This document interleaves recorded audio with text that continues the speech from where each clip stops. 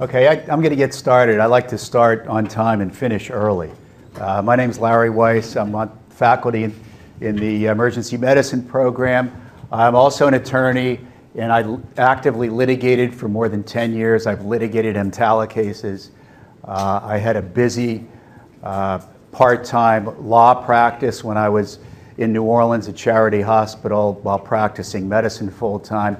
That's why I look like this. I'm only 39 years old, okay? So I don't litigate anymore. I should state a few disclaimers, which I'll do in a minute. But let's get started. My three objectives are for you to understand your duties under EMTALA, the Emergency Medical Treatment and Active Labor Act. And we're going to do this by going through important case law. If I stood here and just read through the statute and all the regulations, you would all be asleep by 12:15. So we're going to go through some great cases. These are not esoteric cases. They're the kind of cases that happen every day.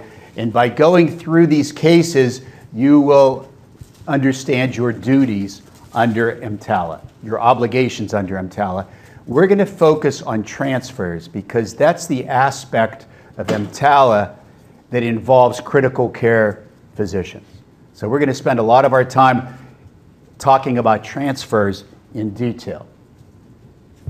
Nothing I'm about to tell you constitutes legal advice. The only purpose of this discussion is for continuing medical education. So EMTALA is not only a legal issue, it's very much a medical issue. It largely regulates my entire area of practice. And when you get involved in transfers, it's going to be regulating many of the transfers that you accept or decline. And so these issues always come up, and that's why Mike asked me to be here today. He just called and said he's at somewhere in Virginia giving a lecture. So he thought he would be here today. It's not a problem. So the next thing I want to talk to you about is the handout, which I think was distributed to you electronically. It's more than a 30-page handout. It's highly detailed. The first part of the handout, the first 5 pages, is an annotated list of these great cases where I've tried to use plain English and not legalese, and it describes the case, why the court reached a certain opinion. On page 14, near the top of the handout, I explain to you how you can find all these cases online and print them for free. So if you're interested in any of these cases, you want to read them, they're freely available, they're part of the public domain, and you can read about these cases. Some of the opinions are very long, others are not, and they're pretty easy to understand. Also, I do not represent the hospital. I'm not a member of the Maryland Bar. I'm a member of the bar in several other jurisdictions. I don't litigate anymore, so I never bothered taking the Maryland Bar exam when I moved here 10 years ago. I do not represent the hospital, okay? So I'm going to be going over general rules. When you have specific questions regarding individual cases, you should contact hospital counsel, okay? Even if it's 2 in the morning, they have someone you can reach, and the operator knows how you can reach that person. So the hospital is not my client. I'm not here today speaking on behalf of the hospital. So these are the 3 major duties described by EMTALA. The duty to appropriately screen, stabilize, and transfer patients. Screening and stabilization almost always occurs in the emergency department. I'm only going to go over one case, one great case that describes the screening and stabilization requirements, and then we'll really focus on transfers. I think it's important to go through this one case so it puts our obligations in perspective and you basically understand the entire law. So, a patient comes to a hospital emergency department, they shall receive an appropriate medical screening exam, including ancillary services routinely available so that the hospital may diagnose emergency medical conditions. The duty is on the hospital. Plaintiffs may not sue physicians for EMTALA violations. They may only sue hospitals. When you go back and read the congressional record, Congress passed EMTALA in 1986, went into effect in 1987, Congress repeatedly referred to what they called patient dumping. Private hospitals would dump uninsured patients on public hospitals, and patients would often get injured in the interim. They were being transferred for no medical benefit, only because they didn't have insurance. And it was really a huge problem, especially in the Sun Belt, the southern states. This seemed to happen on a very regular basis. So, for whatever reason, in the final version of the law, it said that patients who later became plaintiffs could only sue hospitals for EMTALA violations. Now, if someone calls CMS a whistleblower and they file a complaint, our hospital violated EMTALA, CMS will send inspectors. They may fine physicians up to $50,000 per case. And by the way, no malpractice policy ever covers that. So CMS may fine physicians as well as hospitals, but patients may only sue hospitals for EMTALA violations. Congress felt that hospitals had more to benefit from patient dumping. I'm not sure that's true in every case. I've been involved at the receiving end of transfers where a physician just didn't want to come in for whatever reason. But this is the way the law is written, and so plaintiffs may only sue hospitals for damages which they allege are due to EMTALA violations. So a patient comes to an emergency department, they receive a medical screening exam. We do not diagnose any emergency medical condition. We're done with EMTALA. Everyone's done with EMTALA. The patient comes to an ED, we diagnose an emergency medical condition. They're stable. No further obligations under EMTALA. To use Congress's words, if someone came to the ED, we diagnosed an emergency medical condition, then the patient got dumped, no EMTALA violation. I'll show you a couple cases where that was the precise holding of the court. That sounds unfair to the patient. We're all patient advocates.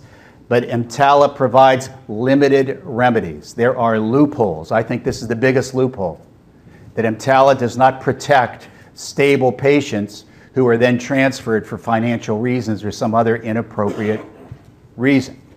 The other thing is, even though Congress's intent was to stop financial discrimination in hospital emergency departments, in its final form, it's so broadly written that it prevents all discrimination, which I think is good. I used to receive phone calls in the late 80s and early 90s, and I know a few of you weren't even born. When I mentioned that, one of my residents reminds me that he or she wasn't even born then. But anyway, I used to get these phone calls in the late 80s and early 90s where someone said, you have to accept this patient because our hospital does not treat AIDS. I would ask him, don't you have a general internist? Don't you have a family practitioner? Don't you have a microbiology lab? There's no reason not to treat AIDS. That's an example of discrimination based on disease. That would clearly be an EMTALA violation. Can't discriminate based on gender, race, ethnicity, any reason at all. EMTALA is not a federal malpractice statute. A negligent exam is not necessarily an inappropriate exam under EMTALA. EMTALA is an anti-discrimination statute. So remember that when we go through the first case.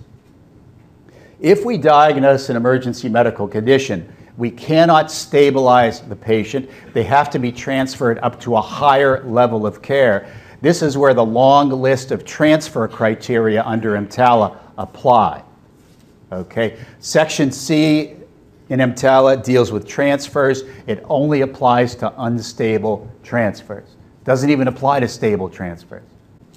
So here's the first case, Vickers v. Nash, a case heard by the Fourth Circuit Court of Appeal. Almost every case I'm presenting is heard by a Federal Circuit Court of Appeal, one step below the U.S. Supreme Court. So these are cases decided by very high courts, and so they have a huge amount of case precedence. Maryland, by the way, is in the Fourth Circuit, okay? A young guy gets into a fight, he's highly intoxicated, has blunt head trauma, really a bread and butter case. Cases like that come to our hospital every day, okay? So he's observed in the ED for 11 hours. And if you ask me why, I can't tell you. Most likely because they waited until he sobered.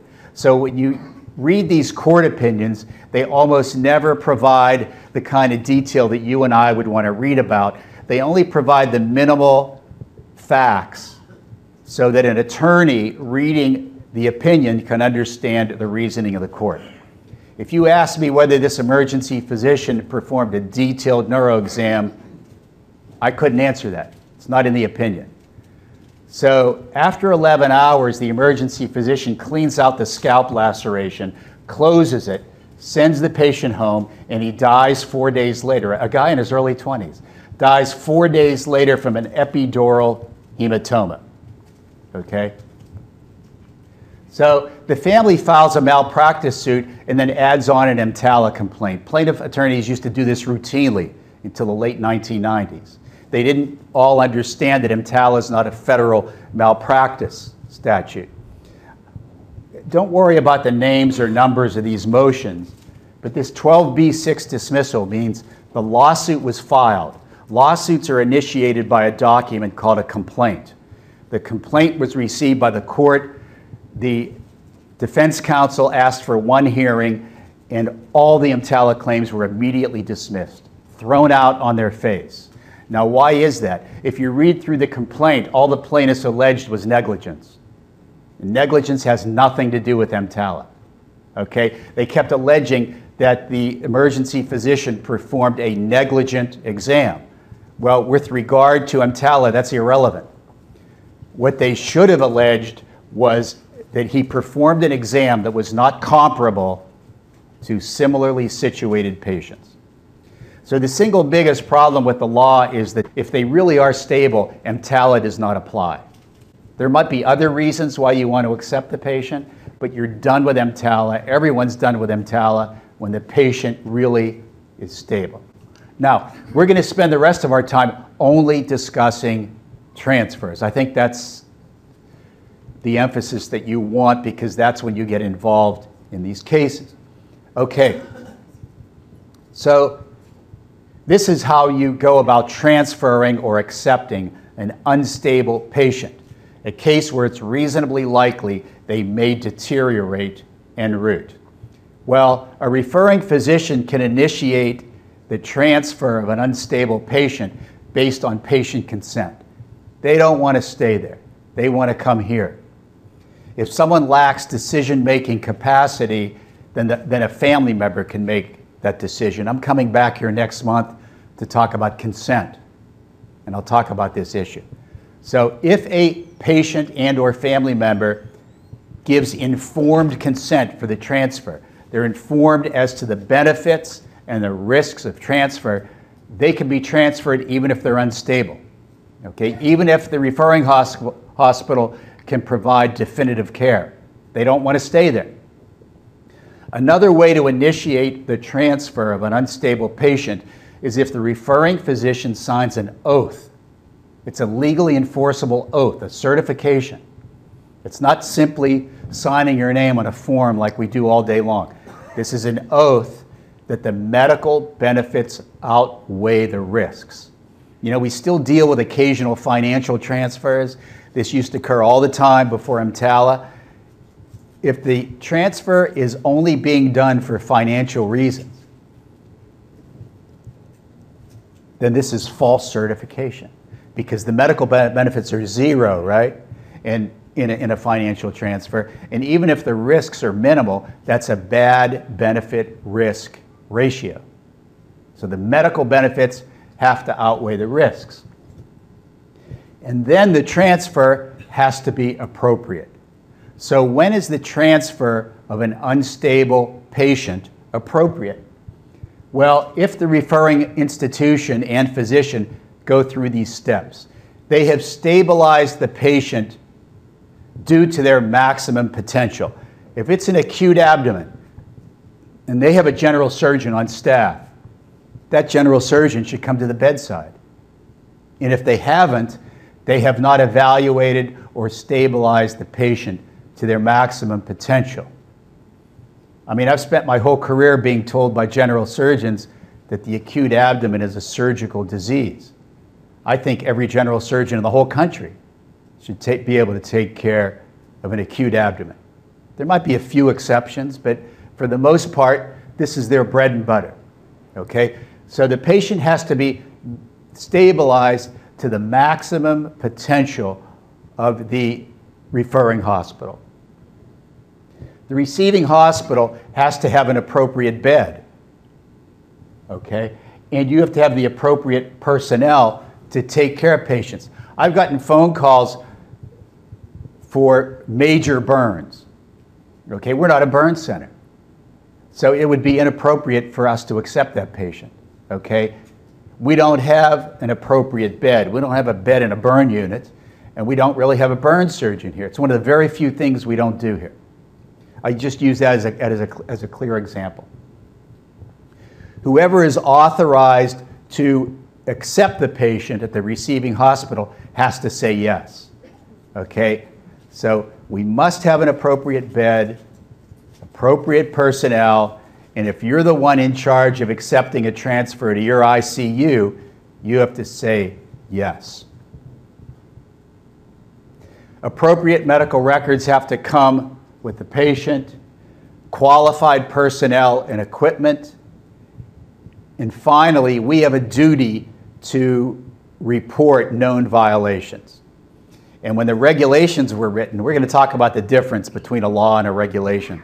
When the EMTALA regulations were finally written in 1994, the Federal Department of Health said we have 72 hours to report known violations, otherwise we can be fined up to $50,000 per case. With that said, I'm not aware of one single case, and I just published a paper where we looked at every single EMTALA complaint going back decades. I'm not aware of a single case where a receiving hospital was fined because we didn't report a known violation. You know, the real intent of the statute is to stop what Congress called dumping and not to penalize receiving hospitals that go out of their way to help patients. That's really not the emphasis. This is a great case. It's the only case that was decided by a district court or a trial court, but it's a very unique case. It occurred in Mississippi. A guy was working on his car, the engine exploded. I guess it was kind of cool, and he had the door down, and he suffered very significant smoke inhalation. He goes to the local community hospital. They even document that he had soot in his mouth, okay? They get him accepted at the burn unit. Mississippi only has one burn unit. It used to be in Greenville, and now it's in Jackson. It was more than 100 miles away. They send the guy by ground and don't intubate him. What do you think of that? Soot in his mouth. He was tachypnic. They said he was breathing quickly. They send him by ground with 2 paramedics, and he wasn't intubated. Guess what happened en route?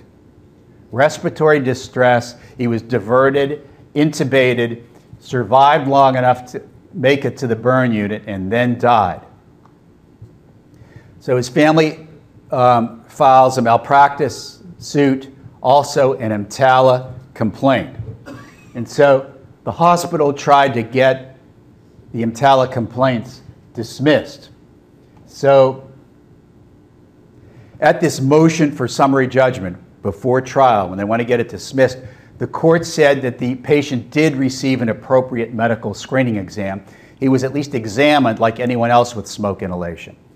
They never reached the issue of stabilization. In my opinion, he wasn't stabilized.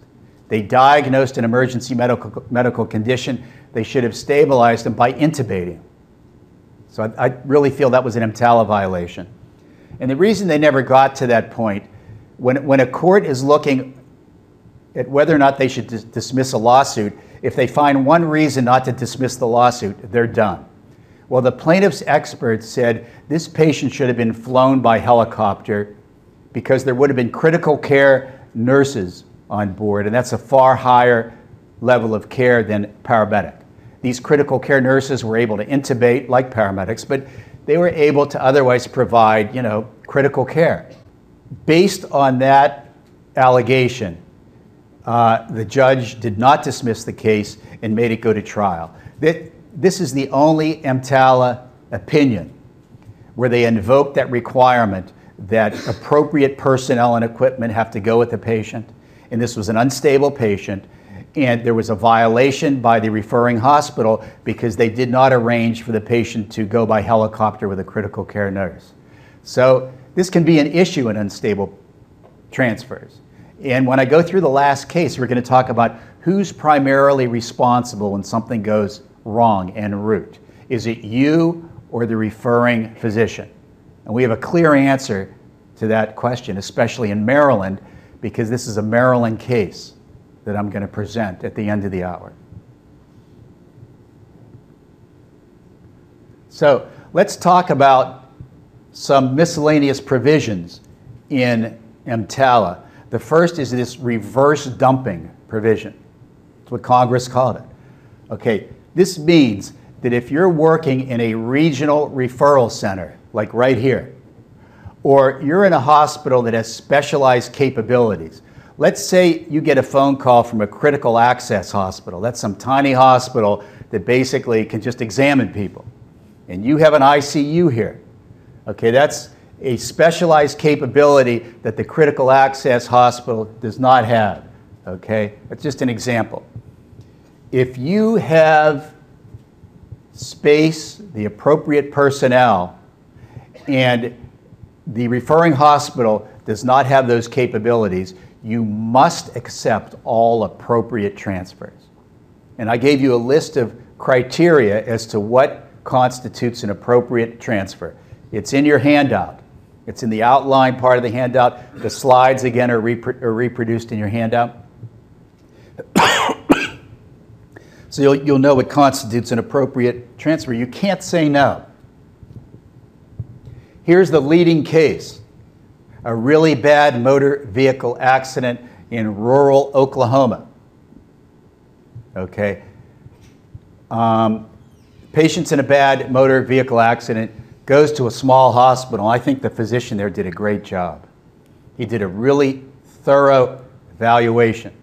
He sends the patient for plain x-rays right down the hall. The patient comes back to the emergency department and he notices that the patient is cyanotic from the waist down and has minimal pulses. And the opinions don't give you, again, they don't give you clinical information that is not relevant as far as explaining their decision. I'd like to know what the complications were. It wasn't in the opinion. So this case did not start out as a lawsuit. There was a whistleblower who called and complained about the St. Anthony Hospital. They violated EMTALA because they rejected an appropriate transfer. The guy had a life-threatening injury. And CMS sent their inspectors. They fined the surgeon and the hospital. So you can appeal these fines through the Federal Department of Health. There's an administrative law judge who works, I think he works in CMS out here on Security Boulevard. He affirmed the fines, then it goes to a departmental appeals board, and then it goes to a federal court of appeals. So a jury never hears fines, okay? So here we are at the 10th Circuit, one step below the U.S. Supreme Court, and they affirmed the fines. They said this was a violation of this so-called reverse dumping provision, that there was a duty under the law for this trauma surgeon to say, yes, I'll accept the transfer. In the end, they dropped the fine against the surgeon, and they only fine the hospital because they say it's the hospital's fault because they designated this trauma surgeon as their agent. He was their legal representative in deciding whether or not to accept the transfer. So the hospital ends up with the $50,000 fine. The surgeon gets off. You know, this reflects the fact that the outcome of cases is not always fair. It's a matter of who can argue the law, who has the best argument, which attorney can more effectively argue. Okay? I don't know if this later led to a malpractice lawsuit or another lawsuit, but I'm pretty sure it did. If a hospital calls because, say an ED calls because all the ICU beds are full, is that the same as not having ICU? It is. So just to repeat that, for the purposes of the law, if the hospital calls you and says, we have no appropriate bed, we cannot admit the patient, then they really don't have access to their ICU at that point in time for their patient. That also brings up another relevant point. Under EMTALA, you are not obligated to accept lateral transfers. Okay, that doesn't come from the law. It comes from a 2008 interpretive guideline. It doesn't have the status of the law, but CMS writes these interpretive guidelines to help their inspectors understand how to carry out the law.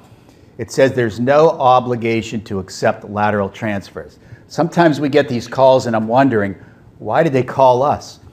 The patient has a hip fracture. They have orthopedic surgeons on call. Why are they calling us? You know, what service can we provide that they don't provide? There might be some other reason for the transfer. Maybe the patient doesn't want to stay there.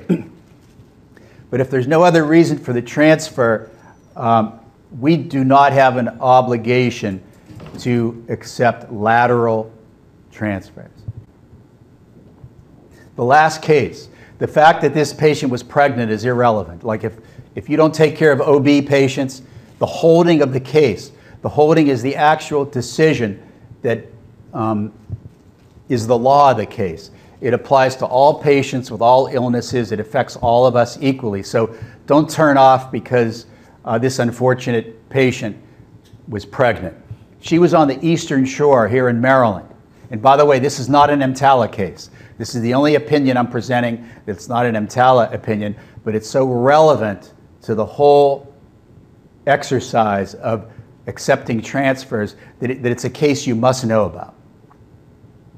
She's at the Peninsula Regional Medical Center. And it's okay to mention names. This is part of the public record. And she was basically preeclamptic, edema, proteinuria, hypertension, and they called Hopkins. Hopkins accepted her in transfer. So she went by ground.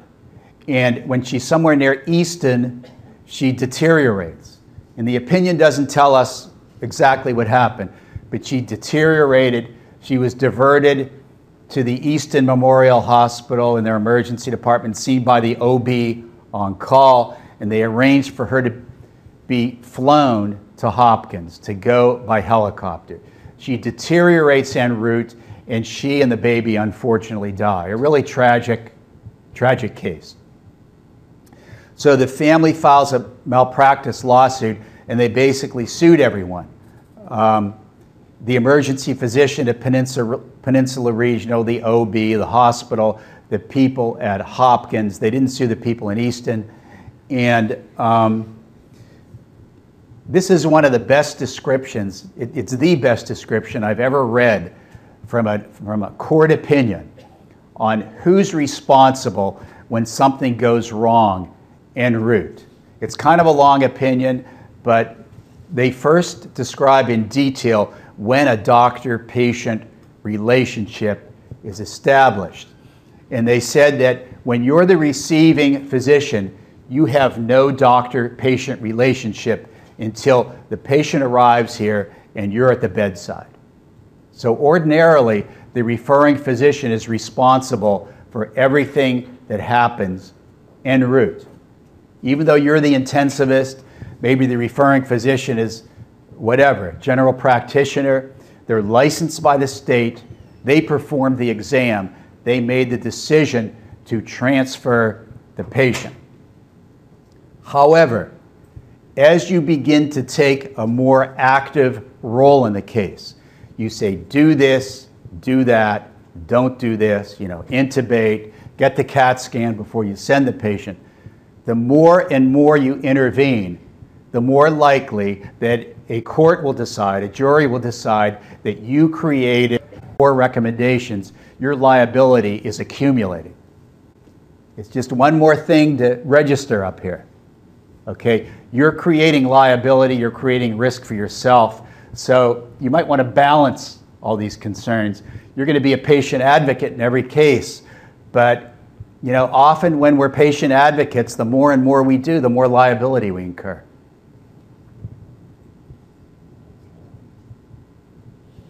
So I want to finish by talking about the 2003 regulations. And you know, whenever you read about... Quick question about that. Is there a way you suggest because I've been told maybe you can say, have you thought about intubating the patient? To like put the onus on them, but also suggest it yourself. Does that make a difference or no? So the question is, does it make any difference when you say, have you thought about intubating someone? You know what, when you get to court, you can argue that. I would think it does make a difference. But you know, when someone needs to be intubated, like that guy in Mississippi with the smoke inhalation and the soot in his mouth who took an ambulance ride for 100 miles, I would tell them to intubate him. You know, in the end, it's not really CYA, you're a patient advocate. You're going to do everything you can to help the patient. I would err on the side of helping the patient, but you know, I wouldn't go overboard. You go overboard with, you know, do this, do that, put an A-line in the right wrist because I don't like him in the left wrist, and you just, the more and more you recommend, you know, you can put a reasonable limit on what you recommend. Now, let's real quickly talk about the difference between a regulation and a law. On the federal level, Congress writes laws, they pass laws, okay? Now, let's take an example. When Congress passed the Medicare Act in 1964, do you think Congress wanted to administer Medicare? Of course not. So they can delegate to a federal agency or department, which is part of the executive branch of government. Like President Obama appointed, you know, Secretary of Health, all the other secretaries. That's part of the executive wing of government. So Congress can delegate powers, congressional powers, to the executive wing of government. Like the power to administer Medicare went to the Federal Department of Health. Okay? EMTALA was passed as an amendment to the Medicare Act, so it applies to hospitals that accept Medicare funds. So the Federal Department of Health administers Medicare. The administrative office within the Federal Department of Health is CMS. We have an administrator downstairs on the first floor. DHHS has CMS. Have you ever driven out to Security Boulevard? It's bigger than most cities. I mean, it's massive. Okay, that's the administrative office, the Federal Department of Health. They have written all the EMTALA regulations. So regulations are written by federal departments and agencies. As far as you and I are concerned, they have the force of law. Courts are more likely to overturn regulations. Okay. Now, I'm only going to mention the regulations that would affect you in the ICU. Okay, so in 2003, CMS wrote a regulation that said EMTALA does not apply to inpatients. And this settled a long-running controversy in the federal courts whether or not EMTALA should ever apply to inpatients. In other words, if a hospital admits a patient, they should be done with EMTALA. Almost every court agreed there were exceptions. So if you get a phone call on an inpatient, EMTALA doesn't apply. You'll have a lot of other considerations, but EMTALA does not apply. Okay? To make this a little more complicated, the Sixth Circuit heard a case a few years ago where they said CMS exceeded its authority and they shouldn't have written that regulation. So in the area of the Sixth Circuit, Michigan, Ohio, Kentucky, Tennessee, if you end up practicing there, EMTALA applies to inpatients. So eventually the U.S. Supreme Court is going to have to settle this difference in the circuits. The Sixth Circuit has been wrong before about EMTALA. In my opinion, they're wrong again. And I really think that EMTALA should not apply to inpatients. There's an exception even under this regulation. Sometimes hospitals will admit a patient in bad faith. You're going to be surprised when you hear about things because they don't happen here. There are community hospitals where they admit people in bad faith. EMTALA does not apply to inpatients. You get that phone call, someone's an inpatient somewhere else, you'll have other considerations to go through, but not EMTALA. So it doesn't apply if they're stable, doesn't apply if they're an inpatient. It changed a lot of the rules with regard to on-call physicians. Before, a physician could only be on call at one hospital. Now they can be on call at several different hospitals. However, if that physician is performing elective surgery, and they're allowed to now when they're on call, they have to find someone else to be immediately available. What if you're in the ICU and you get busy putting in a central line, and it's a really hard stick and it takes an hour, and you're not going to be available to answer the phone for an hour? You need to designate someone else to be immediately available to take the call. That's an EMTALA regulation. So you're allowed to get involved in the procedure. You're expected to be there for the key portion of the procedure. And by the way, in Maryland, with our Medicare intermediary, we're now expected to be there for an entire procedure. Otherwise, we can't bill for it. So you're allowed to do that, but if it's going to take an hour, a half an hour, whatever, you have to designate someone else to answer the phone. You have to be available if you're on call to accept transfers. Now, when these new regulations are written, CMS gives the public an opportunity to comment, and it looked as if CMS was going to come up with a ratio. In other words, before 2003, if a hospital had a specific specialty on their medical staff, someone always had to be on call. If they had one neurosurgeon, that poor person always had to be on call. It changed in November of 2003, and the general recommendation was to come up with a 3-to-1 ratio. That if you had 3 ENT surgeons on your medical staff, someone always had to be on call. If you only had 2, there could be days when they're not on call. But CMS surprised everyone, and in the final form, the regulation says that every hospital has to come up with an on-call schedule that reasonably meets the needs of their community. And frankly, a lot of surgical subspecialties took advantage of this regulation because it's vague, and there are many, many hospitals in our community. There's one hospital that has more than a dozen ENTs. No one's ever on call. That's the plan that meets the reasonable expectation of their communities. That's what they're claiming. That's why, ever since 2003, we're getting all these calls from a hospital that might have a urologist, might have a plastic surgeon. And I'm not picking on any specialties, but this is where it's happened among surgical subspecialties. No one's ever on call. So we're getting all these cases. Some of them might wind up in your unit. You wonder, why do they come from Elsewhere General? I know they have 8 plastic surgeons there. They're never on call. And it's because of this new regulation. This is something new. Before 13 years old now. Okay.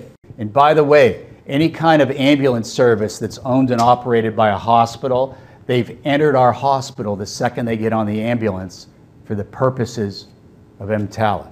Okay, so just beware of unstable transfers, but we remember that we are allowed to send unstable transfers. You may want to specify what are the appropriate personnel and equipment that should come with the patient. And the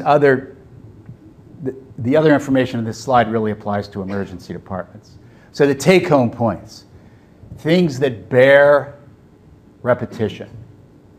EMTALA is fulfilled when the patient becomes stable. And a lot of times the referring physicians will tell you 100% of the time the patient's stable, because a lot of these physicians think that they're not allowed to transfer unstable patients. And that's wrong. They are allowed to do so.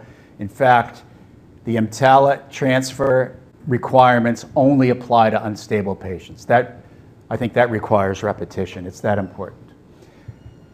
You must accept unstable patients who are appropriate. We talked about what makes an unstable patient appropriate, maximum treatment according to the capabilities of the referring hospital. They are outpatients, not inpatients. You have an available bed and personnel. You should tell them to send appropriate records and talk about the safest means of transporting patients. You run through this list here, and you've gone through the major things you need to do to make sure an unstable transfer is transferred in the safest way possible. And then finally, remember, as you keep making more and more interventions, telling the referring physician to do more and more and more, you're being a patient advocate. I'm sure in most cases, you're also accumulating risk for yourself.